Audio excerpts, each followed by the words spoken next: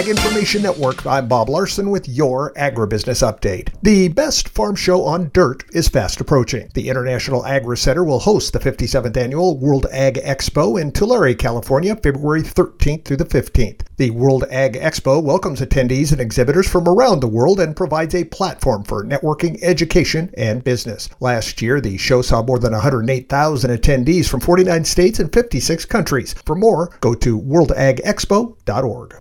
The 24 states that produced the most milk totaled 18.1 billion pounds in December, down 0.1% from the previous December. November's revised production at 17.3 billion pounds was 0.6% below the previous November. That revision represents a decrease of 14 million pounds, less than 0.1% from November's preliminary estimate. The USDA says per cow production averaged 2,030 pounds for December, 1 pound above December of 22.